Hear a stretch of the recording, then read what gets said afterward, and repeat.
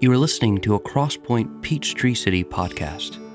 For more information, please visit our website at www.crosspointptc.com.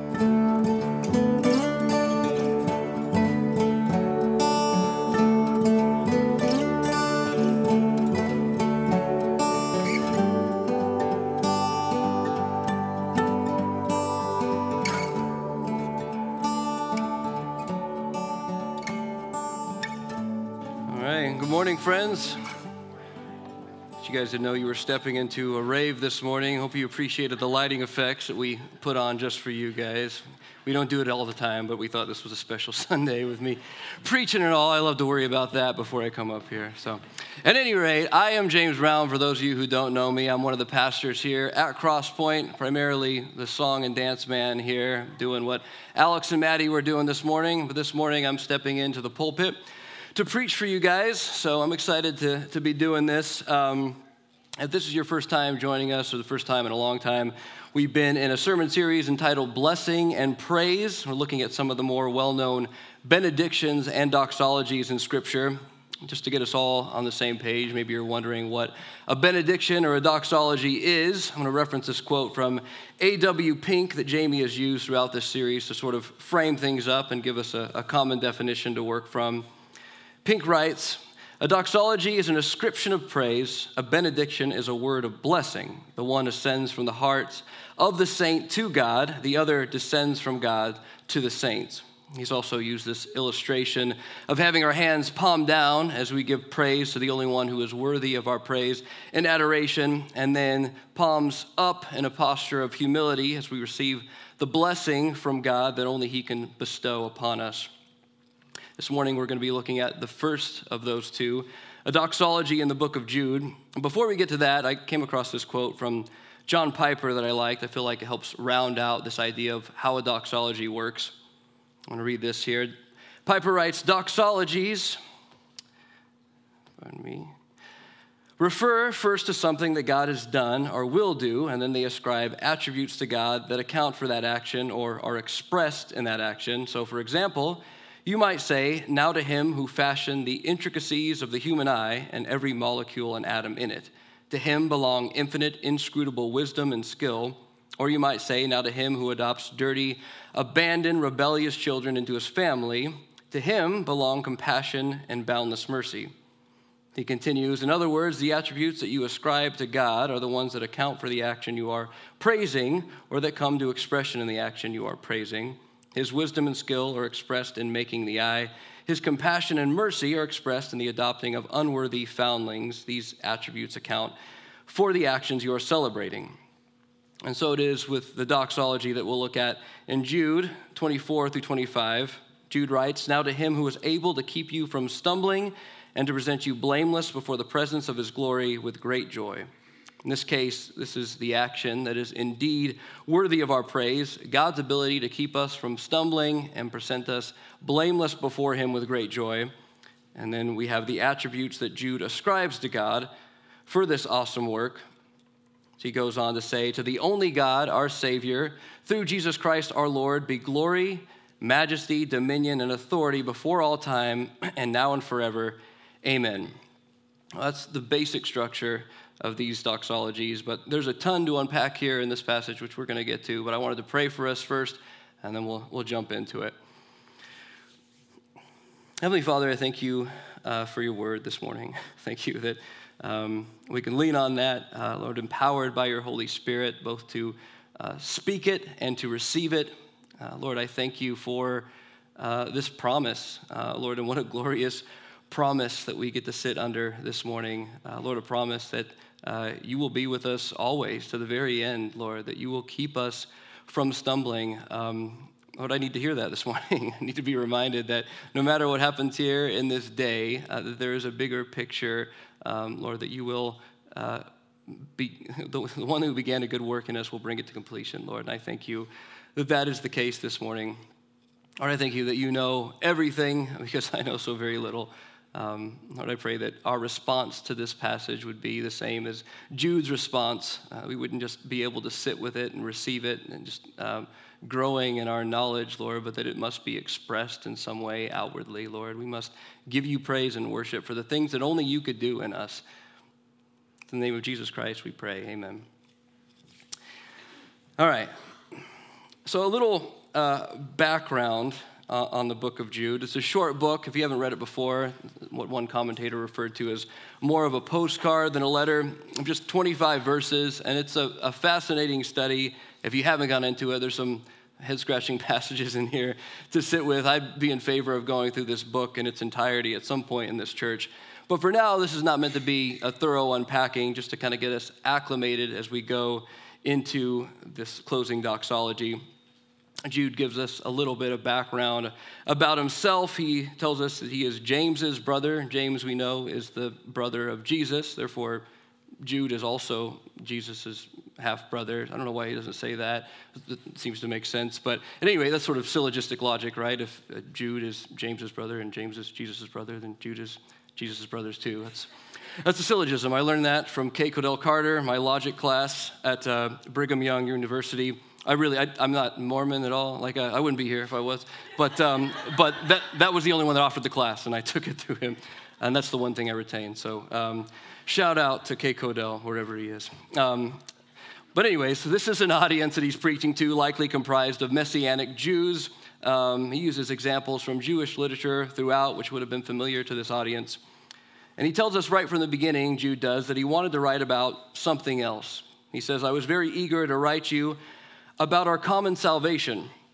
And then something causes Jude to shift his focus onto more pressing matters. He wants to discuss now corrupt teachers that have infiltrated the church. And this is less a matter, it seems, of unsound doctrine, which there is some of that. But we looked at the book of Colossians, for instance, and that seemed to be the main issue that Paul is addressing here. But here, Jude is addressing the moral behavior of a lot of these teachers. Greed, sexual promiscuity, these things were rampant amongst these people. And Jude pivots in order to address this and charges the church, as he puts it, to contend for the faith. A little caveat, this idea of contention. I'm a big sports fan. Basketball is my game. You might not know it to look at me, but I can ball. I'm really good. And I get really into it, whether playing it or watching it. Some might say a little too much. My boys probably could get me fired with the things I've done in watching the Lakers play. Hopefully they don't say anything. But I get emotionally invested when I'm watching it, and I don't really know why. I know that if I wasn't emotionally invested, then I probably wouldn't watch it. That's something about that I love. But at the end of the day, I'm really just rooting for a different colored jersey. It's kind of what it comes down to. But all the same, I do love watching it. I grew up in Inglewood, California, City of Champions, rooting for the Dodgers. And the Los Angeles Lakers, my team, the purple and gold, Showtime, the Lake Show, purveyors of some of the finest basketball ever played. At the time, the Lakers were in Inglewood at the Great Western Forum, now at Crypto.com Arena. It's arguably the worst name of arena in all sports. Next to maybe the Smoothie King Center. Those are just stupid names. Anyways, but back then, my family and I, we used to go to the Forum. We were kind of in walking distance from it. We go there quite a bit to watch games, and on one particular occasion, I don't really know why this was the case, but it was either a preseason game or maybe it was just people were invited to watch the Lakers practice. But I got to go on the court and meet several of these guys, which was amazing, like these giants and these short shorts at the time. And I got to meet Magic Johnson and Kareem Abdul-Jabbar. And I went up to Pat Riley, who was the coach at the time, and I told him, 7-year-old me, that I was going to be a Laker when I grew up. And he kind of was like, okay, kind of dismissive, and I'm going to show him and be the first 40-year-old, 5'10" white guy to enter the league and make a splash. But anyways, I loved all these guys. I loved Magic and I loved Kareem. But my favorite player was this dude right here. I don't know if you guys recognize him. That is Kurt Rambis. And not only did he look cool, as you can tell, but he was nonstop on the basketball court. I used to call him Rambo. That was his nickname And he wasn't the most athletic player, but he always gave it everything he had. He was diving for every loose ball, going after every rebound. He was Johnny on the spot with the outlet pass, which was essential to the Lakers' Showtime offense. He was everywhere. He never quit on any play, never cheated the game. He showed up, and he contended. This is the picture that came to mind as I was thinking about a contender in light of Jude's charge to contend for the faith. I think this is the picture that we're meant to have in our minds. And what Jude had in his mind, maybe not like Kurt Rambis, but someone like him, someone that is fighting, contending. David Helm, in his commentary, writes about this word contend, which in the Greek sounds like our word for agonizing, and carries with it this idea of athletes who, in an effort to win, find themselves just intensely struggling, competing, fighting with all their might to win. This word, he goes on to say, often is attached to things that are intrinsically worthy of our full effort. And Jude is saying, fight, keep fighting, because it's going to be worth it. And he unpacks what that looks like here. I think this idea of contending for the faith is important as we go into Jude's closing doxology. And we'll see the sports analogy, though, only goes so far. When I watch a sporting event, I'm never quite sure if my team's going to win. There's always a chance that they could lose, as they did last night badly, and they're down 3-0 now. But that's always a risk it takes. But when it comes to following Christ, that's not an inherent risk. Our victory is already secure, and this is meant to be an encouragement to us and meant to be encouragement to those that were reading this letter. Unlike a sporting event where your team could potentially lose, as we sang at the start of this service, he won't, right? He doesn't lose. Now, to he who is able to keep you from stumbling. This is similar to the passage we looked at a couple weeks ago in Ephesians 3:20 through 21, this language of now to he who is able, in that passage, to do exceedingly abundantly beyond all that we ask or think.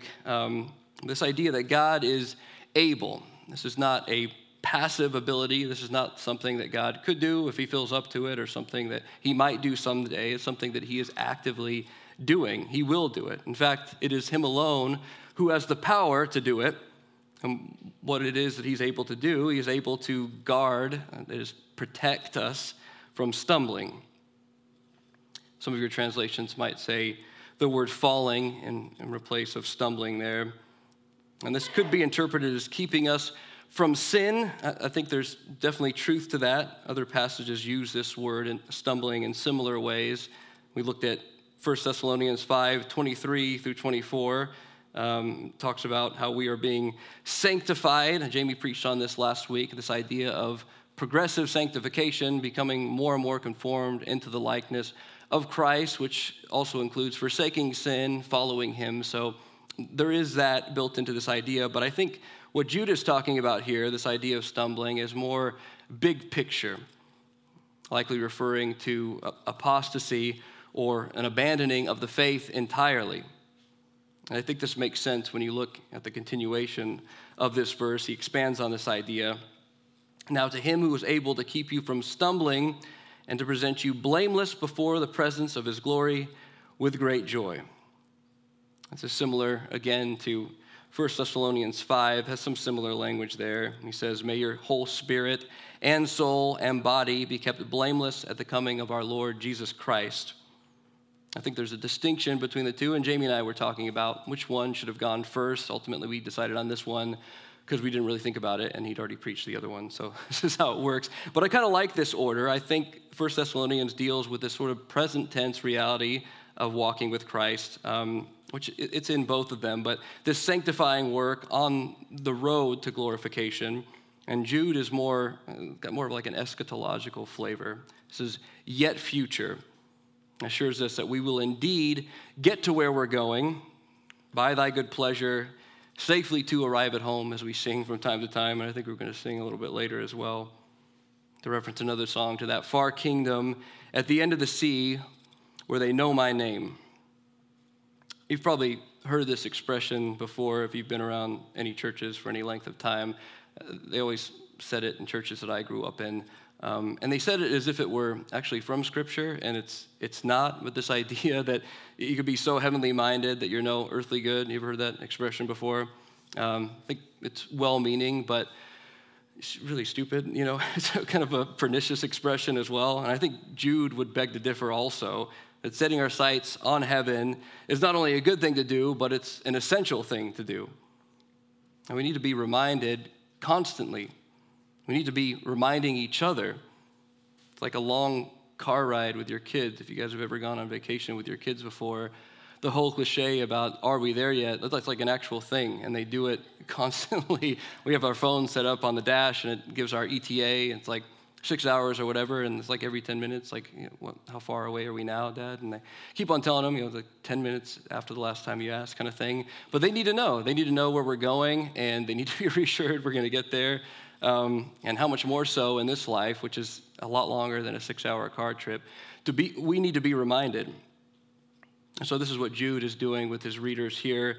He's reminding us of where we're going and what it's going to be like when we get there.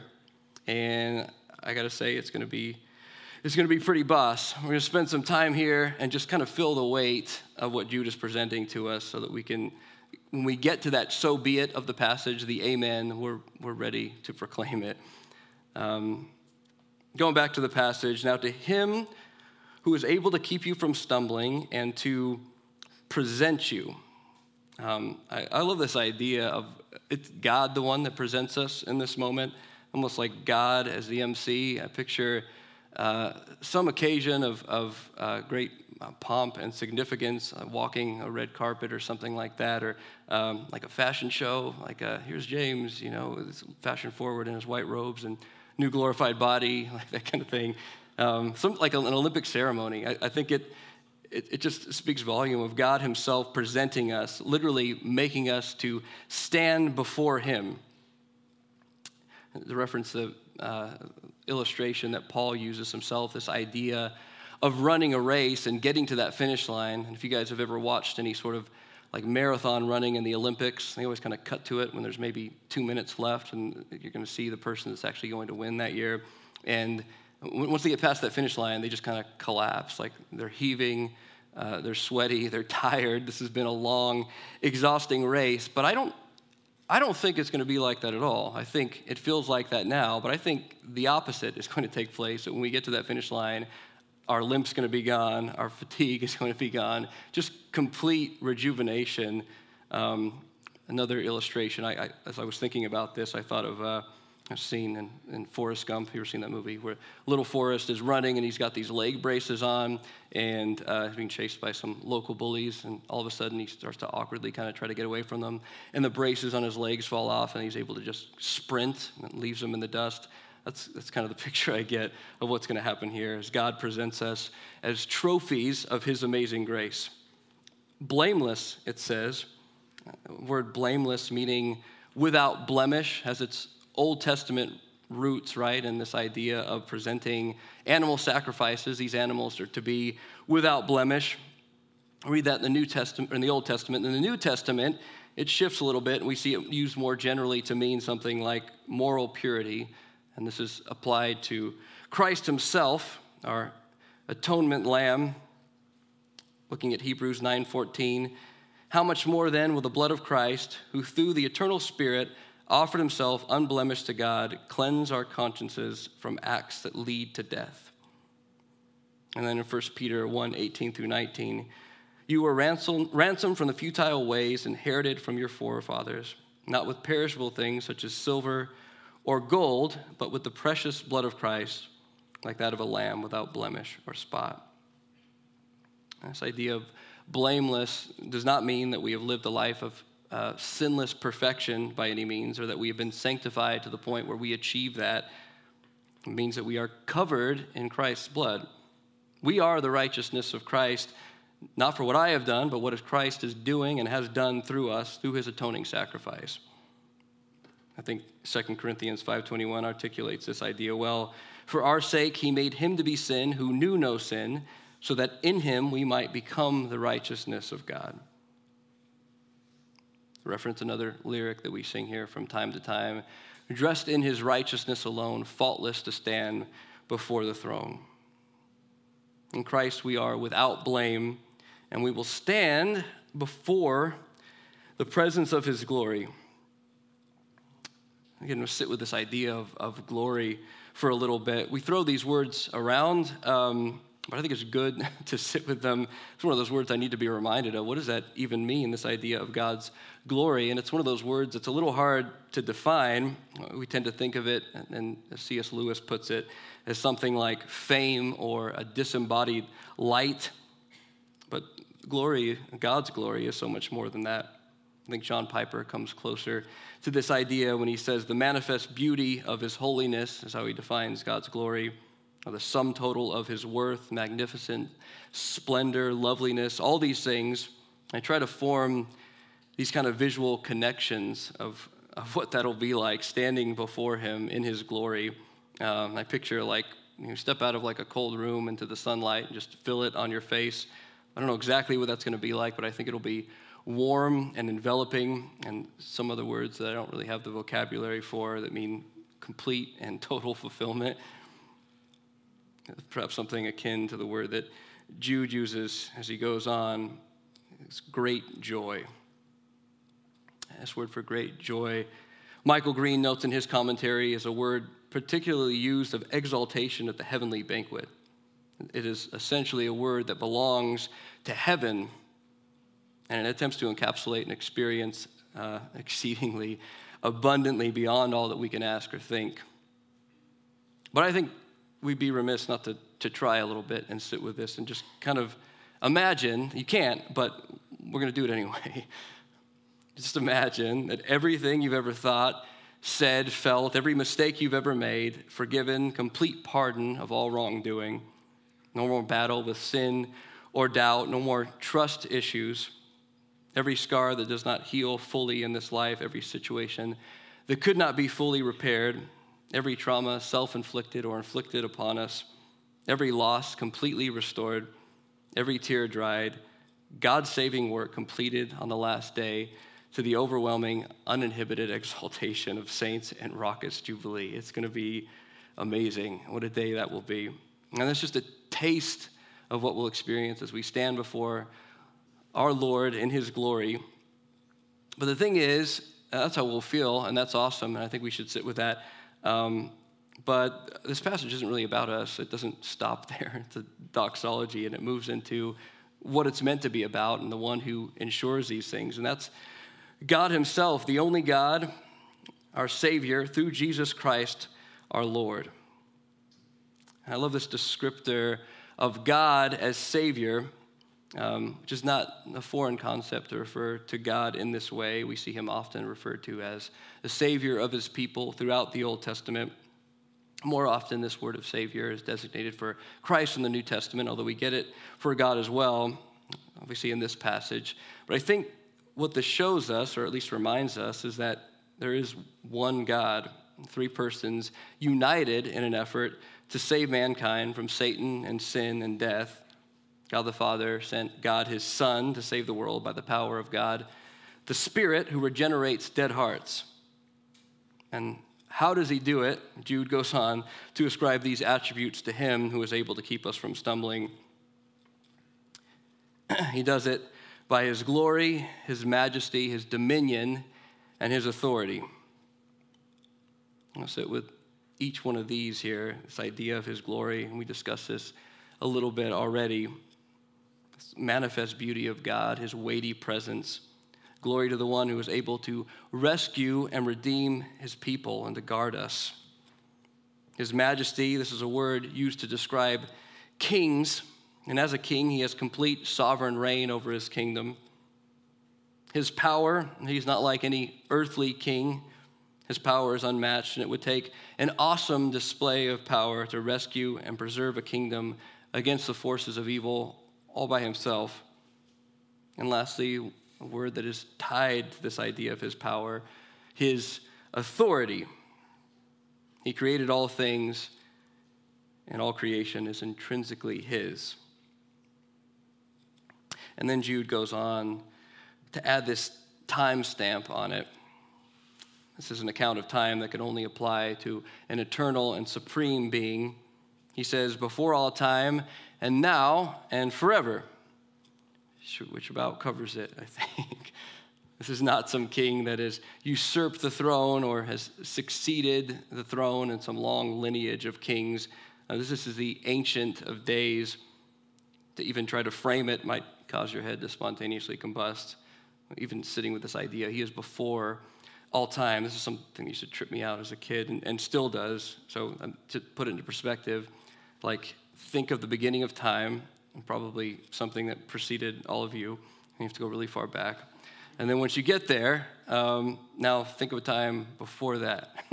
And that's where God is. All glory, majesty, power, and authority then.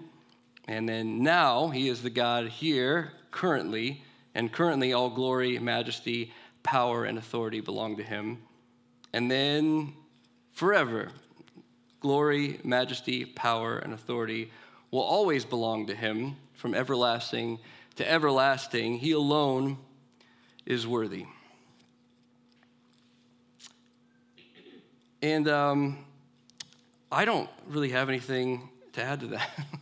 I mean, this is sort of a mic drop moment. Jude unpacks all of this in this short amount of time, and I think we're just meant to sit in awe of it till we get to this point. So here's what I want to do to close things out. So we've been doing this throughout the series. If you've been here, and anytime Jamie has preached on one of these doxologies, we'll get to the final amen, and then he sort of opens his arms as if to say, "You guys join in with me." And you guys have gotten progressively better, but you're still pretty bad at it. So what I'd like to do here is, I think what would be an awesome way to close this out, and I think is what we're supposed to do, is to declare the so be it of a passage like this as one church. So I'm going to go back to the beginning of this passage, and I'm going to read it all over again. And when we get to that amen, we're going to say it together. You guys ready? I'm a little nervous. I don't know what you guys are going to do, but I'm going to try it. All right, here we go. From the beginning. Now to him who is able to keep you from stumbling and to present you blameless before the presence of his glory with great joy, to the only God, our Savior, through Jesus Christ, our Lord, be glory, majesty, dominion, and authority before all time, and now and forever. Amen. That's it. That's the best one yet. You guys nailed it. So I was worried I was going to have to go back and do it again. So so be it. And I'm just sort of priming the pump here a little bit because we're going to keep going. We have some opportunities in the moments to come to continue to respond in this way, to let our amen be heard. We're going to continue to worship him through the taking of communion, and we do this each week. This is a tangible, visible representation of the gospel. I'm going to take the bread that represents his broken body, dip it in the cup representing his blood spilled for us. It is because of Christ's sacrifice that we are kept, preserved, to be presented blameless before him. I'm going to sit with that as we're doing it. Alex and Maddie are going to come back up in just a moment. They're going to play through a few more songs. They're going to have an instrumental moment that give you guys just some time to reflect. Maybe perhaps pray with your family. Grab someone else to pray for you if you desire that. Just a reminder, this meal is for Christians. If you are a Christian, come and receive gladly of this meal this morning. If you're not a Christian, I pray that your next step would be one of repentance as you seek him. Maybe God is stirring in your heart. If that's the case, find me, find Jamie, someone else to talk about that or pray about it with. You can have that reassurance of a God who will never leave you or forsake you, who is able to keep you from stumbling and to present you blameless before him. And then we're going to move into a time of worship through song. I love that we get to do this in this way. It's very fitting coming out of a doxology like this. And this is, I think, important. But we look at the Psalms and we see David, for instance, just professing this deep, profound theology, and that always brings about this doxological response. So don't do this morning. Don't sit with the theology of a passage like this and go like, "Oh, that's great. I'm glad I have this head knowledge." But I need to make my joy complete in the worshiping of him and the praising of him.